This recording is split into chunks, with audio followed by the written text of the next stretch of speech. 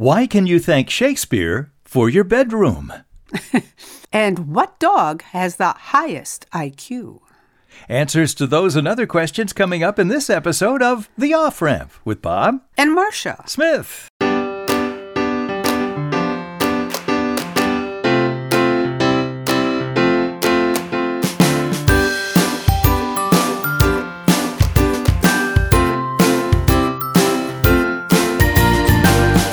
Welcome to The Off-Ramp, a chance to slow down, steer clear of crazy, take a side road to sanity, and enjoy some information in the form of trivia. Well, Marcia, why can you thank Shakespeare for your bedroom?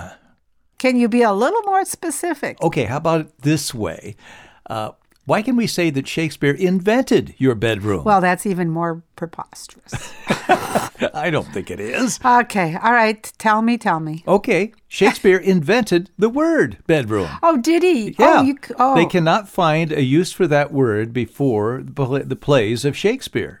And it's not the only one. He invented a number of other words, too. But bedroom, it was not called a bedroom before Maybe that. It was the bed chamber, the haystack, the whatever. Haystack. That's exactly what it was. You hit the hay? That's yeah, you wonder where the haystack. origin of that phrase. That's right. Okay. Yeah, you got it.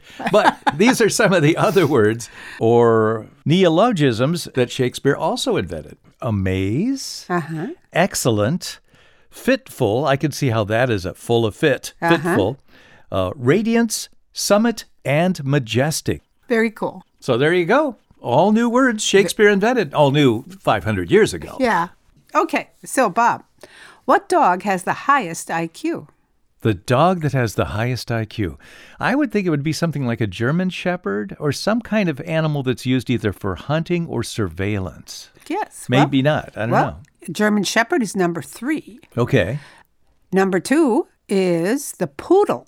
Really, I always thought the poodles were so flighty, you know? Yeah. But very smart, though. Yeah, very smart. And poodles were bred as hunting dogs by the French. Yeah, it's hard to imagine that, isn't it? Yeah. And the number 1 smartest dog is the sheep herder, the border collie. No kidding.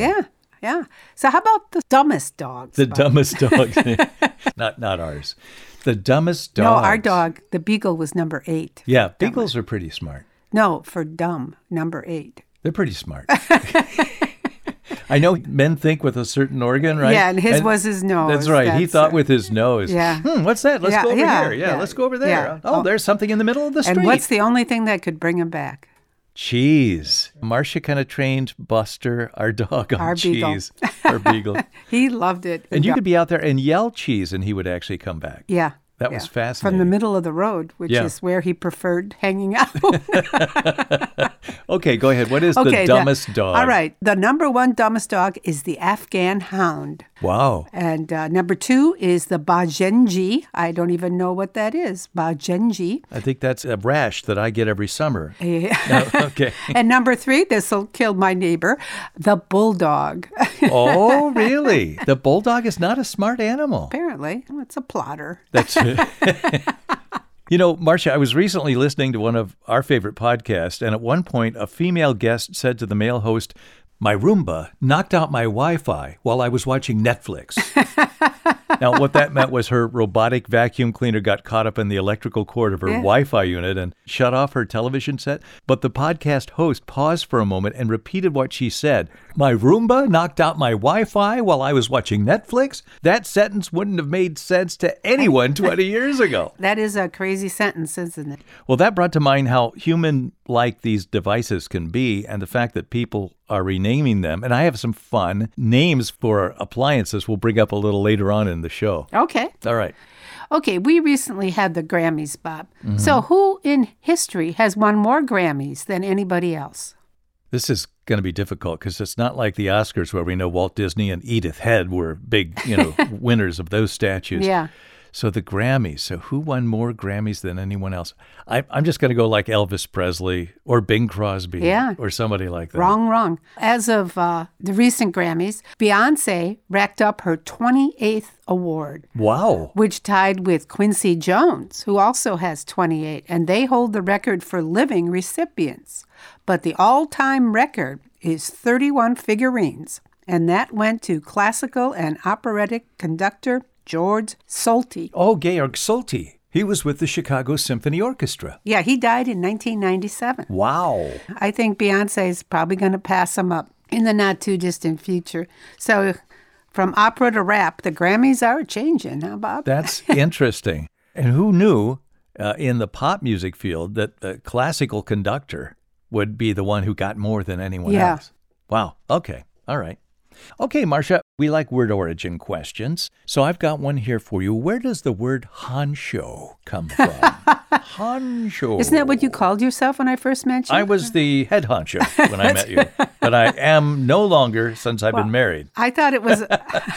No, now you're a little honcho. That's right. Junior honcho. You're the head honcho. Okay. Well, I don't know. My first thought is something... It's a word that came out of... Mexico, like hombre, or it's a Hispanic word? It's not a Hispanic word, but it is from another culture other than American. Uh-huh. It is from the Japanese culture. Really? And it's a term that means squad leader. So the honcho was the number one guy in a squad of a military formation. What country? I said Japan. I heard you. Okay. I just forgot. That was like a second ago, wasn't it? Yeah, a millisecond ago. Which is retention longer than usual. That's true. Okay. Okay. Can you name the oldest restaurant food chain in America? The restaurant chain in America. Okay, I think that goes back to White Castle hamburgers or somebody like that. Well, you're right in that that's the oldest fast food burger chain, which started in 1921. Is it Howard Johnson's? Nope. Okay.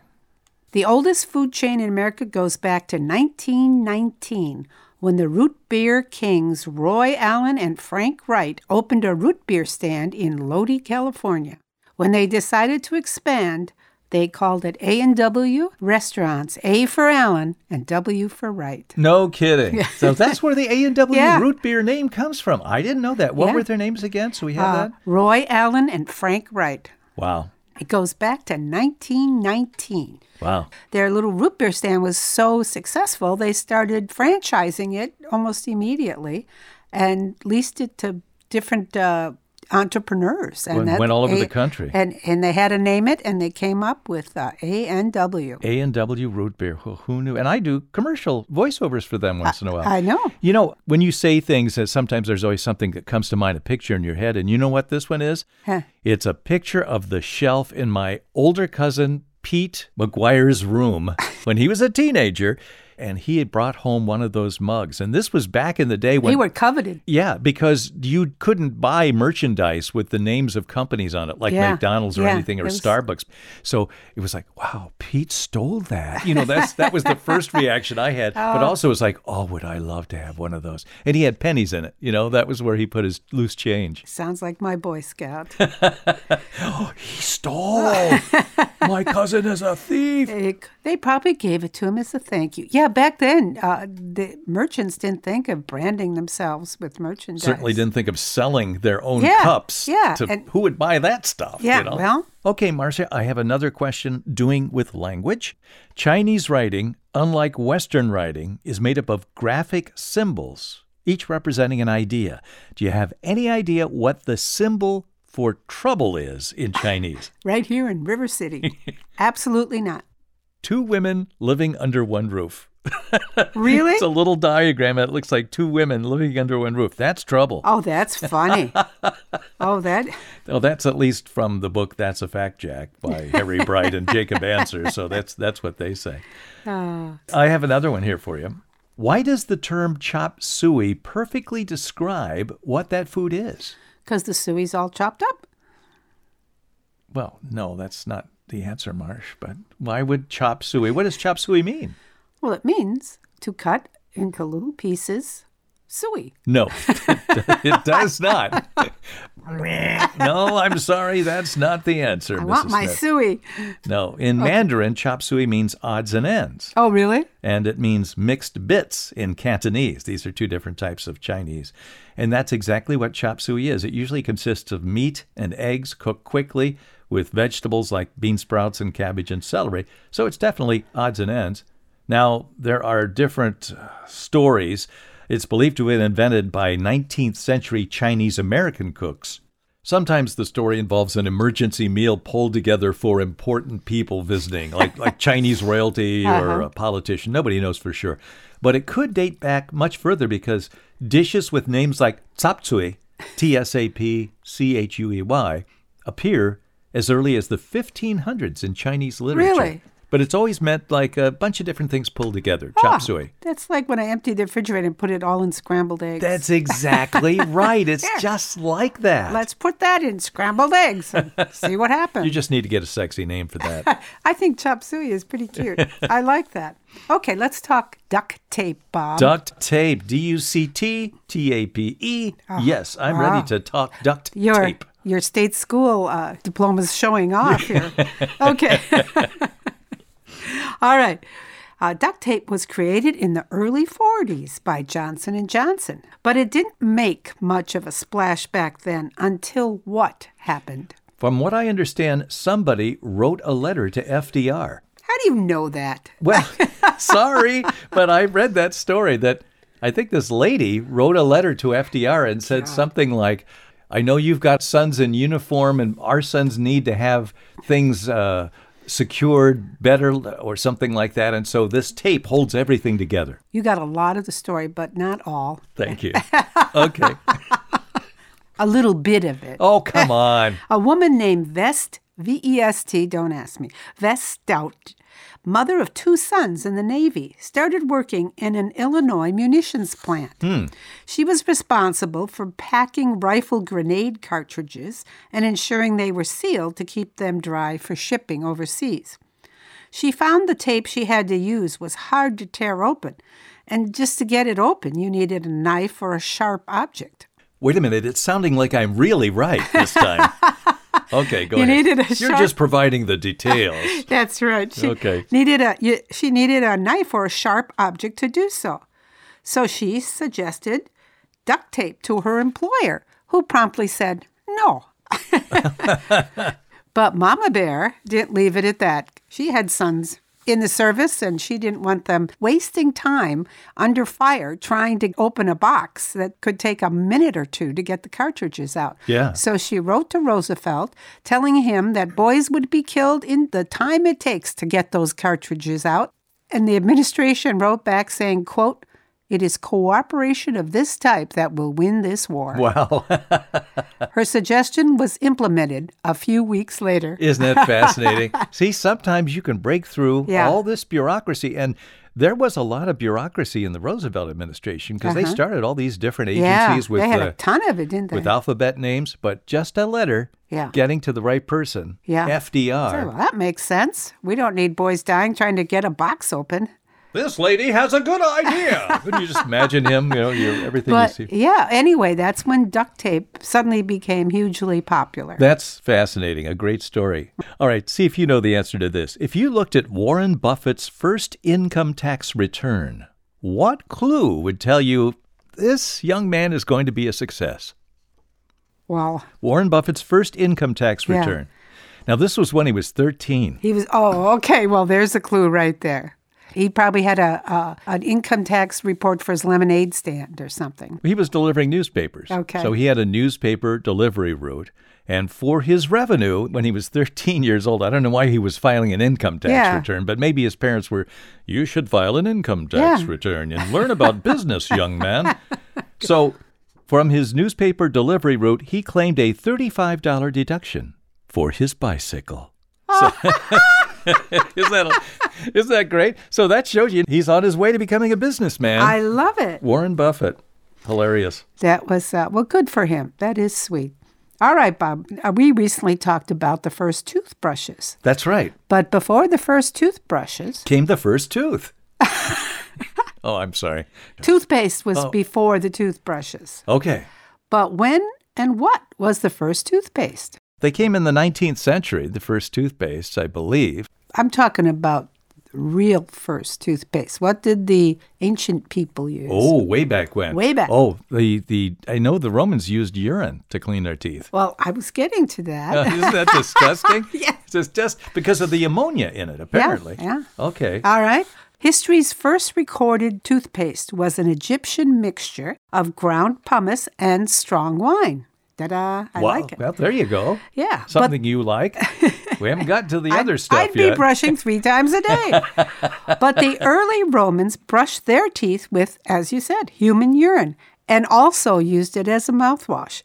Actually, urine was an active component in toothpaste and mouthwashes until well into the 18th century. Wow. So that, the ammonia it contains gave them a strong cleansing powder. Just makes you wonder what the breath smelled like, though, doesn't it? Not minty fresh. Okay, I have a question. This deals with a famous actor. You remember Bruce Lee? He was in all those karate movies and things, right? Uh-huh. Okay, what problem did cameramen have with actor Bruce Lee? What problem did they have? They had a problem with him? Because, did he move so fast they couldn't keep up with him? That's it. Okay. Yeah, some of his kicks were too fast to be seen by the camera. I'll be darned. When he was filming a night scene for Enter the Dragon, he performed a flying kick so fast it couldn't be seen at 24 frames per second. Wow. So the filmmakers had to reshoot the sequence at a faster speed and then slow it into slow motion so it wouldn't appear faked. Isn't that interesting? Yeah. But a regular camera running at 24 frames a second, which you would think would capture almost everything, he was faster than that. Okay. All right. Well, I think we should take a break right now. Okay. You're listening to The Off-Ramp with Bob and Marcia Smith. That's right. We'll be back in just a moment. Okay, Marcia, we're back with The Off-Ramp, Bob and Marcia Smith. And back when COVID hit, people started spending a lot more time at home. A lot of people started ordering more things, and they were ordering new technologies. And it turns out people were starting to name their technologies because they were like friends, you know? Hey, recently, Erie Insurance asked their policyholders, do you name your robot vacuum or other household items? And 48.3% named their robot vacuum something. Even houseplants are being named. So you want to hear some of the names? Yeah, sure. They're kind of fun. The number one name is Hazel. Yeah, from the old that Hazel 1960 show. TV show. Yeah. Other names include Taz, T-A-Z, Rosie, and that was the name of the Jetsons. Jetsons, yeah. Maid. Robot, Maid, right. Alice, and Captain Jack is another name. Okay, maybe the trick to keeping your houseplant alive is naming it. Yeah. It won't seem. Gives it a reason to live. Some of those names include Sticky and Fern. How about your GPS? You and I named our GPS a long time ago, didn't Gladys. we? Gladys, the GPS lady, we called her. Yeah. Some names that popped up in the survey included Maggie, Susie, Clementine. The people who named it Clementine said, because you are lost and gone forever. You know the song, oh, my darling, Clementine. Yeah. And Wacky Wanda, because it's usually wrong. Do you notice something about all those names? They're all women. I noticed that. Why do people name their GPS? Because women? I think they generally come as a default female voice, but you can change it to male if you want. Oh, really? Yeah. I see. Okay. And then we got a couple of appliances named Joe the Coffee Pot and Poppy the Toaster. These people are getting in a life. Okay. That comes from the Erie Insurance Company. It's so funny. And it's funny because their sales thing at the end says, make an inventory list to be sure all your household friends are accounted for. That's funny. All right. According to the most recent evidence, 2007, who was it that posed for the famous Mona Lisa? Oh, she is the wife of a nobleman or something like that. Yeah, according to Madonna is her name, actually. Yeah, but Dr. Lillian Schwartz of Bell Labs says that Da Vinci painted himself. What? She digitized both the self-portrait of the artist and the Mona Lisa, then flipped the self-portrait and merged the two images using a computer, and the two faces superimposed perfectly. No kidding. So it's an androgynous kind of thing. You can't tell if it's male or female. Yeah, digitally, that's the most recent thought on I hadn't read about that. Yeah, I thought that was very curious. Oh, that's funny. And it's almost like his joke on history. Oh, yeah. He's, how brilliant he was about everything. Well, I have some interesting food questions for you, Marsh. Okay. What are 25% of all vegetables consumed in the United States? 25% of all vegetables consumed in the United States are? French fries. That's Okay, that's 25% of all vegetables. Wow. Again, makes you eat those vegetables Yeah. now. All right, what percentage of a Twinkie is air? I'll say 50%. 68% of a Twinkie is air. Only 32% is made up of, Twinkie stuff, okay? That lasts for 2,000 years. Okay, 1 out of every 5 American meals are eaten where? At a restaurant? In a car. In a car. Yeah, so I thought those were all interesting. Especially this last year. Yeah, absolutely. Okay. You've heard the phrase, Robert. He got up on the wrong side of the bed. Yes, I have. Which side is that? That's my side of the bed. Which side is the wrong side of the bed? It's the left side. Really? Yeah. The wrong side is the left side, at least according to ancient Romans. Well, wait a minute, Marsh. Depending on how you look at it, if you're at the foot of the bed, I'm on the right side of the bed. But if you're laying there... I know, okay, all right. But we're going back again to the ancient Romans, who thought getting out of the left side of the bed was leaving you vulnerable to the influences of the devil all day. And you're right, you can make that either way. Okay. Well, I'd consider it the right side. Yeah. All right, thank you. Okay. Where does the word lap come from? You mean lap like... Like on your lap, like you sitting lap? down and you pat your upper legs, you go, that's my lap. Yeah. Why is it called a lap? Because it comes from the French lappet. That was a long jacket that hangs below the waist. You see any pictures of people from the 17th century, men, for instance, they had these very long jackets they wore, or coats they wore, maybe have a lot of trim, but it would go down almost to their knees. Well, those were called lappets. And that's how we get the name lap, for your upper legs when you sit down. The lappet was the flap of a jacket that rested on your upper legs when you sat down. Huh. So long jackets with lappets were in vogue until the early 20th century. But that's where the name lap comes from. It's not an anatomical name. It was the flap that rested on your... The flappet. Crossing your upper legs. Well, thank you for that, Bob.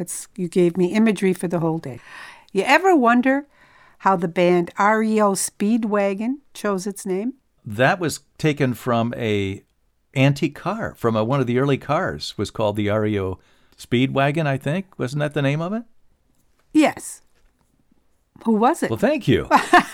I'm debating whether I to give you a yay or nay. Oh, okay. Well, you know who REO or what REO is? No, I don't know what REO is. Good. I got you there. Okay. Then. Okay. But that was the name of originally one of the early cars. Yes. Okay. Back in 1915, a fellow named Ransom Eli Olds. Oh, no kidding. Founded the Oldsmobile Company, and his first trucks off the line were dubbed Speedwagons. And I guess he put his initials in front of it, and decades later, a band paid tribute to him. You know, REO Speedwagon was just a regional band when I was in college. They would come by, and they were always a good band. If they're playing down at the Golden Gauntlet, that was one of the clubs at Southern Illinois University in Carbondale.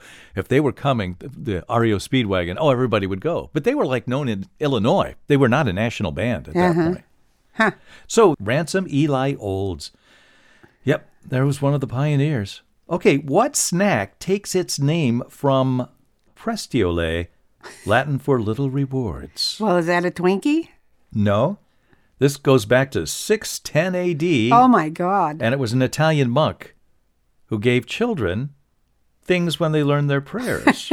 Okay, he gave them strips of baked dough. They were folded to resemble arms crossing the breast. He called them prestiole. They eventually became pretzels. That's where the pretzel came from. I love pretzels. Pretzel name came from prestiole. Okay, Yeah, well. little rewards, and that's what they are, unless you eat too many of them. Or even any. What do they do to me, Bob? They give you the hiccups. Yes. Marcia gets hiccups from pretzels. I don't get that. Every time I have. Twinkies I could get. 68% it's air, but not. That's just crazy. It is. Okay. What's the largest living creature without a backbone? The largest living creature without a backbone. Maybe the octopus. Well, you're in the right area. I'm in the sea. Okay, what is it? It's the giant or colossal squid. It weighs up to 2.5 tons. Jeez. And grows up to 55 feet long. But it doesn't have a backbone. That's right. That's right. Each eye is more than a foot in diameter. Oh, dear Lord. That's scary to think of, isn't it? Hence the colossal squid. There you go. Wow. Okay, I have a science question for you. When a ton of iron rusts, how much will it weigh? How much? Well, How much will it weigh? a ton. No, it will weigh more than a ton. Because the rust Yeah. adds to it? Yeah, technically speaking, rust is an additive process. When iron or any other metal oxidizes, it combines with oxygen from the air to make iron oxide, which is rust. And at first, the weight of the metal will increase. Of course, over time, the weight of the iron will decrease because it will erode.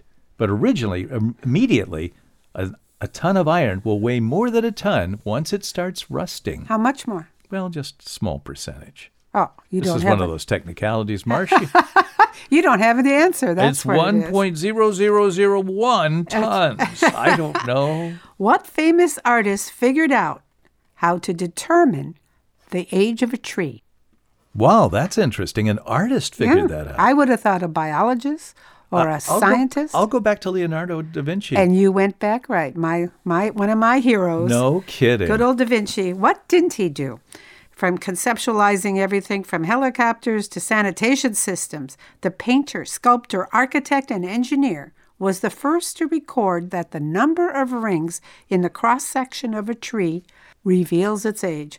He also discovered that the width between the rings indicated annual moisture in the air. Oh, okay. Did you know he could write with one hand and draw with the other at the same time? No, I didn't know that. Yeah. This guy would be annoying to be around, wouldn't he? You know what his proudest achievement was, though? What? His ability to bend iron with his bare hands. Wow, that's a physical strength. Yeah. Holy cow, So- I didn't know he was. That's not the image of an artist you No, get. no, I know. Just Isn't that interesting? Yeah, You think ability. all the mental stuff would be, Yeah.